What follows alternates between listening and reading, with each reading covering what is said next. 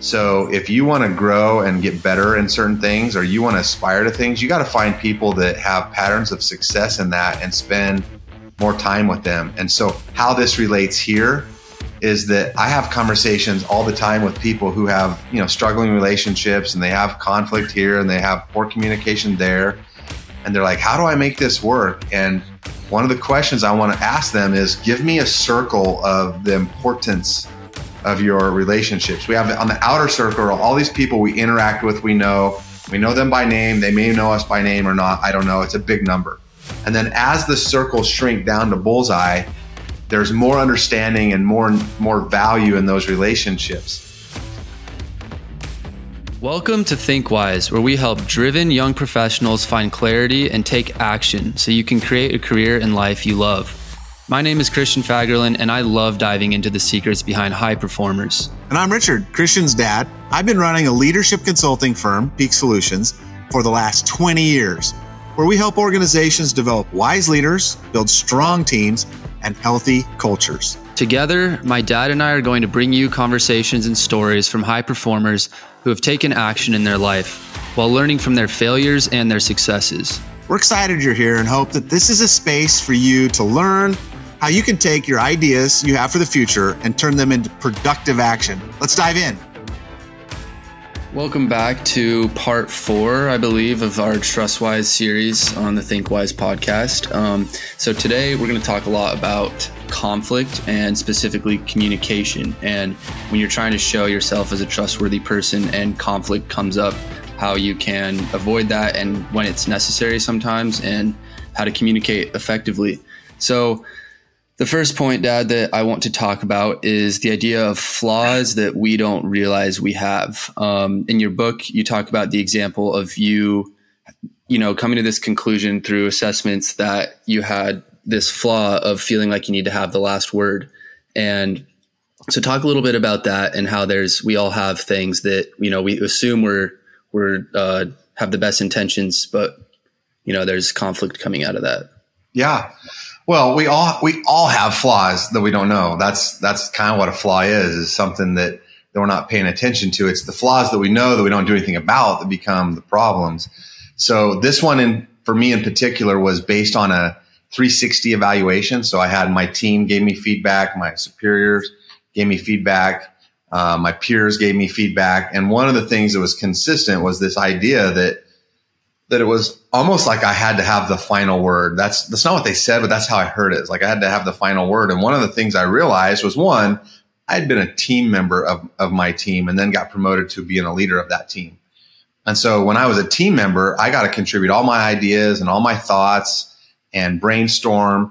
And then when I became the leader of that team, like immediately all of my words have like a coefficient on them. They're just a little bit louder than everyone else's words just because I'm the leader. And my team felt like when they would brainstorm or come to an idea and I would share that I was, having to have the last word, or I wanted to say, my piece. And that was so hard for me because my intention on my end was to just make it better. It was my intention to contribute. And so I never intended to have the last word. So in the book, we talk about the acronym STAN. And those are the types of people that you're at a party, you're in a conversation with them, and you're like, oh my gosh, I went on vacation this week and I went to the Marriott in San Diego, and they're like, did you really? Oh my gosh, I went to the Four Seasons in Maui. It's like they're always one-upping you, right? And you're like, oh, I got this new car. It's a 2012 Camry. They're like, oh my gosh, you did? I have a 2022 Bugatti. It's like they're just always one-upping you. So STAN stands for, shoot, that ain't nothing. And when people around you have this shoot, that ain't nothing kind of mindset, that's terrible. You don't want that. And so, all of a sudden I realized that I'm a STAN to my team. And it's a really important thing. Now, that was 7 years ago. And I would love to say that right after I got that feedback, that never went away. But the problem is that I still struggle with that. As a matter of fact, Christian, I don't know if you remember this over the last few years, but I have noticed there's been times when you come with an idea or a suggestion or some business idea that you have. And instead of just being like, wow, that's really cool, I was like, oh yeah, and you could do this and you could do this and you could do this. And I can sense as I add on to what you're saying, that even for you, there's some frustration in that. And I just want to turn that around and, one, acknowledge that hasn't gone away from me. But two, have you even experienced that from me from time to time? Yeah, sometimes. And I think the whole idea of this whole concept of not being a stand or flaws that we don't realize we have is that, your intentions are always good, in that it's not like you're trying to cause any conflict or any frustration with the other person. And so I think that's what's really interesting about this whole concept, is that we assume the best out of our own intentions. And we talked a lot about, in the forgiveness episode, assuming the best in other people's intentions. And so I wonder if, it's almost the opposite for ourselves. Not that we need to be insecure and like worried about what everyone's thinking about what we do. But we do need to be a little more aware that we naturally do assume the best in our own intentions. We assume that we're, rarely are we really out to genuinely try and hurt someone that we actually care about. And so I guess I would ask you, does that mean that we have to assume the worst in our intentions, or how do you balance that? Yeah, it's hard because you can't think you're awesome and not awesome at the same time. You can't assume the very best about yourself and then assume the very worst about yourself and not live in a cycle of insecurity or fear or frustration. I think more important than like assuming the worst in yourself is two things. Number one, don't believe your own fan mail. In the areas where you think that you're awesome, express some humility and always have questions about that. Are you really that awesome in that area? Not that you're bad about that, but are you really that awesome? So number one, don't read your fan mail. Number two, always wonder what it looks like on the other side of you. How are people experiencing you? How are people interacting with you? What does it look like? And so I think that the humble posture isn't I'm terrible and I'm a moron. And it's not the arrogant posture that I'm amazing and I'm awesome. It is, I know what I know about myself, what I believe about myself, and to have some curiosity of what do other people think as well. And so practically speaking, maybe that's a quick caveat before you share something. Hey, I'm going to share something. It's not like that I have all the answers, but I have a thought, and then you share it. Just that bit of humility of like, I'm not saying I have all the answers, but I want to share to this, or that's a great idea. It's amazing. I don't know that I can improve upon it. I just wonder if this question is something that we should also consider. And, I'm not talking about long caveats. I'm talking about really short caveats where you're letting people know your intentions, because we have these understandings about ourselves that we may not share with others. So somehow letting others know that how we see ourselves as we're communicating that, I think could be helpful. Does that make sense? Yeah, it does. And I think even with doing that, we're still going to run into conflict sometimes, right? No matter how intentional we are with making sure that we don't come across in a negative way. So, and sometimes that conflict's really necessary. So can you talk about the importance of conflict and the difference between healthy and unhealthy conflict? Yeah, I think conflict's critical. I have a saying, maybe I've shared it before, that conflict is the doorway to intimacy. If everyone right now would think about someone that they are the closest to, that they have the most deepest relationship with, the most intimacy with, and then I'm also going to ask you about that person. Have you ever been in conflict with them? Have you experienced conflict? And 100% of the time, the people that we're the closest to and have the most intimacy with, we also have had conflict. And it's likely that conflict has helped to grow that intimacy. And so conflict is important. Conflict's not a bad thing. Conflict, I like to define conflict as an opportunity to clarify. You see something one way, I see something another way, and let's challenge one another. Let's pull on one another. It's like you hit the weight room this morning and you're lifting, and only if you put pressure against yourself, only if you have enough tension on your muscles with the weights, that there's enough pressure to help kind of tear and break down those muscles so that they can grow and expand and strengthen, do you actually get there? You don't get there by talking about it and looking at them. You have to go do the hard work and have that tension and that pain associated to accomplish greater strength and more muscle. Same thing in our relationships. We need to do that. The problem is most people don't wake up and they have two buttons. They can push, I want to have conflict today, or I want to not have conflict today. Nobody's going to go, I want to have conflict.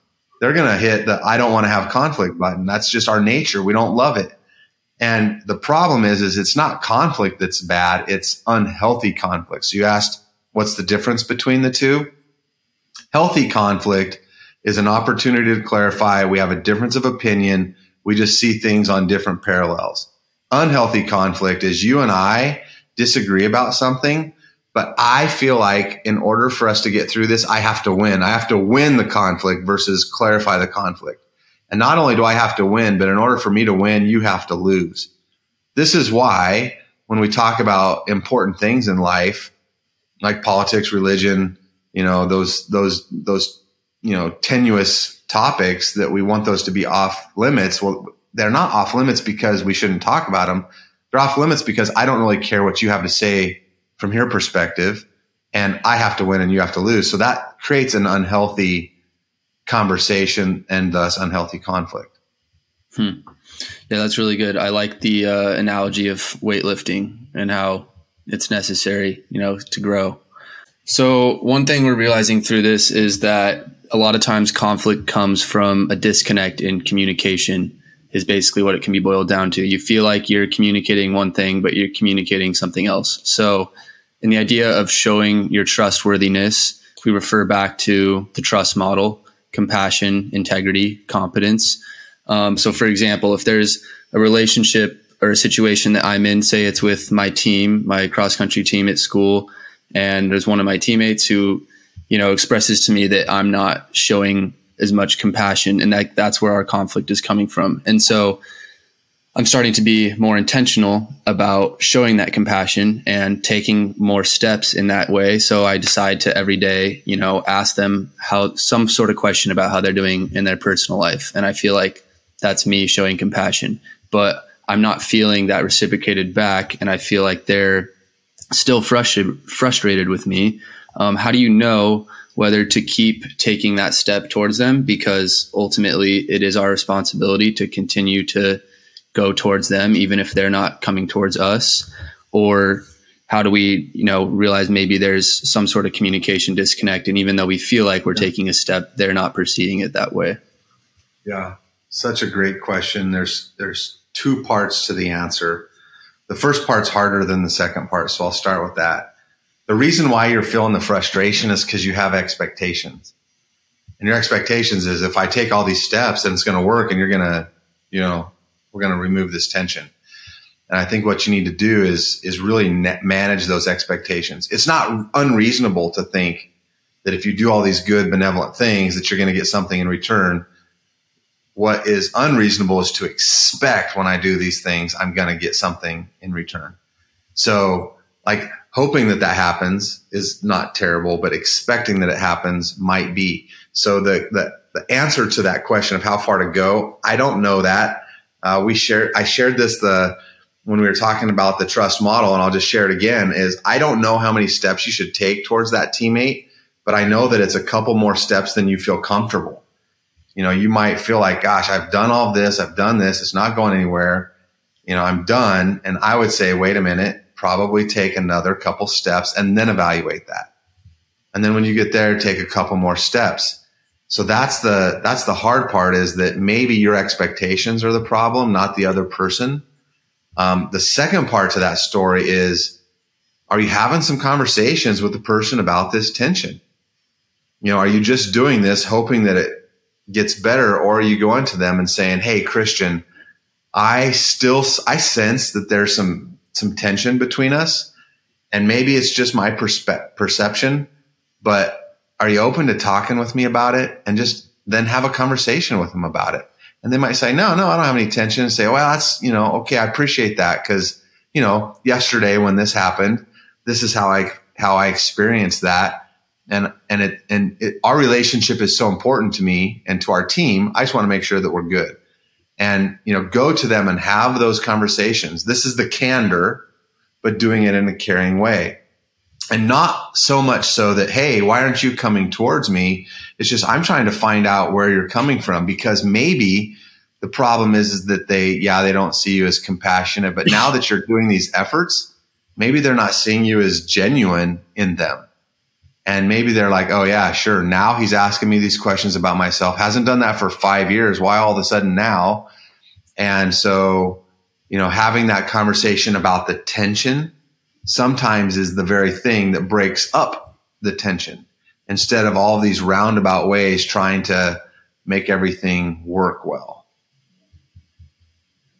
Yeah. So, basically you're saying take a couple extra steps than what feels comfortable. If you get to the point where you're like, I feel like this isn't working, probably take a couple more steps. And then if it's still not feeling reciprocated, you got to sit down and have a conversation about it. Yeah. And back to your very first question about not understanding how you're perceived, I would assume when you have struggles in your relationships that you have significant responsibility in that struggle, because there's only one common denominator in all of your struggling relationships. And it's not that the other person's a moron. The one common denominator is you. You are the common denominator in all of your struggling relationships. So if you assume that it's always others not doing something to make that better, you're never, ever going to improve those. We have all kinds of people around us. Every one of us knows those people who it's not their fault. It's all they, them, and those guys' fault all the time. And they're not willing to take any ownership and evaluate and say that they're playing a part in the struggle. And those people they're really hard to extend grace to. And they're really hard to live in any kind of unity with. So the people that are willing to interrogate themselves and to say, I'm playing a role in this, and it's my job to figure out what my role in this is, and really, really take ownership and accountability of their role in that, they're the ones that ultimately have you have a good investment in your relationship with them. Yeah. So I've heard you say how important your friends are, and everyone knows the saying that show me your friends and I'll show you your future. So can you talk about how that idea plays into what we're talking about right now? Well, I think that those 4, 5, 6 people that you spend the majority of your time with are the definition of your future. And this doesn't mean that you can't have friends that don't want to work as hard as you, or that don't have the same interests as you, or don't have the same integrity even as you. You can still have those friends. It's just like, what's that core? Where are you spending your time? And people are either building you up or they're tearing you down. And whenever you're around your friends and your people, you're becoming more like them. So I think in this process, one thing to evaluate is you're gonna look, act, smell, think, all of those things like the people that you're spending the majority of time with. So if you want to grow and get better in certain things, or you want to aspire to things, you got to find people that have patterns of success in that and spend more time with them. And so how this relates here is that I have conversations all the time with people who have, struggling relationships, and they have conflict here and they have poor communication there. And they're like, how do I make this work? And one of the questions I want to ask them is, give me a circle of the importance of your relationships. We have on the outer circle all these people we interact with. We know them by name. They may know us by name or not. I don't know. It's a big number. And then as the circles shrink down to bullseye, there's more understanding and more value in those relationships. So, your example, here's an example, your teammate, that's a person that maybe right now feels like super important because you're spending lots of time with, you're in constant interaction, you're on the same team. But really, ultimately, in the big scheme of things, are you going to, 20 years later, are you going to still be friends with this person? If the answer is yes, you're going to approach it differently. If the answer is, I don't know, maybe not, you're going to approach that differently, and you're going to put it into perspective. And so you're going to put extra energy and effort into that tight circle that are helping shape you and you're helping shape. And then your perspective is going to change as you go out of your relationship rings. And it's not that you don't care more about them. It's that you're going to approach them differently. So if I have a relationship with someone I know I want to have in relationship for the rest of my life, I'm going to invest in a significantly different way than someone who I'm working on a project with, and it's important, and it might be a couple years, it might be a couple of months. And it's not like I'm throwing them away or I'm setting to the side, or I'm even saying that they're less valuable. I'm just saying my investment in trying to make that work is different. And my perspective in how important it is that we get every last little thing worked out is also going to be different. Yeah, that's good. I've never thought about it that way, I guess. So, I mean, to close out this whole idea, basically you would say that your job is not done until the message that you're trying to send is fully received. And when talking about trust in particular, that message that we're trying to send is somewhere under the umbrella of integrity, competence, or compassion. So are there any, closing thoughts you have on making sure that message that you're sending is fully received by the other person, because the job's not done till that happens? Yeah, that message sent equals message received is my definition of communication.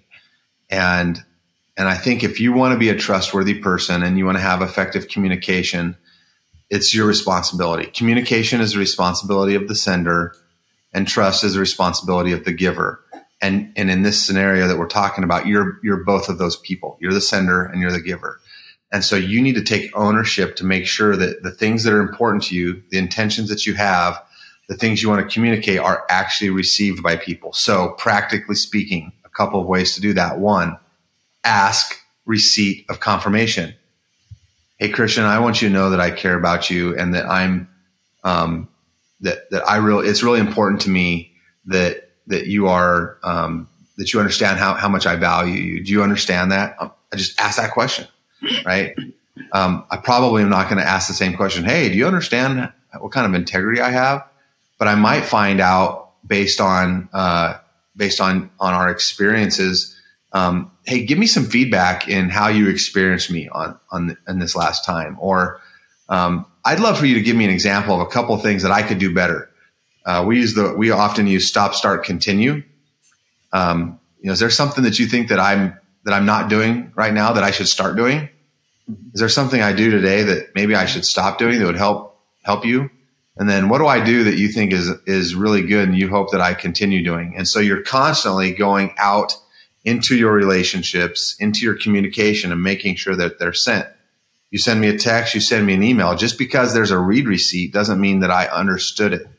And so if you send me something important, then one of the ways that you find out is if you ask me to do something and I do it, then the message sent was equal message received. If you have a feeling or a notion or an experience that you want me to receive, and I share with you that I experienced that emotion and that experience well, then you know that it was received. But you've just got to be on the responsible end of making sure that the message that you're sending, the trust that you're sending, the care that you're sending is actually being received by the other person. Yeah, that's good. It just ties back into that idea of, a trustful relationship, both sides of the coin being our responsibility.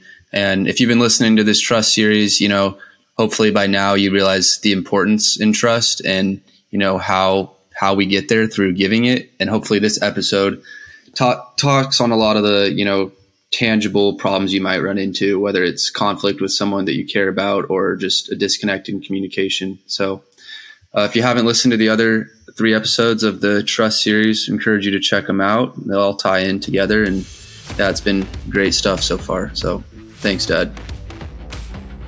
Thanks for joining us on the Think Wise podcast. We hope you enjoyed this episode and that this helps you take your life and career to the next level.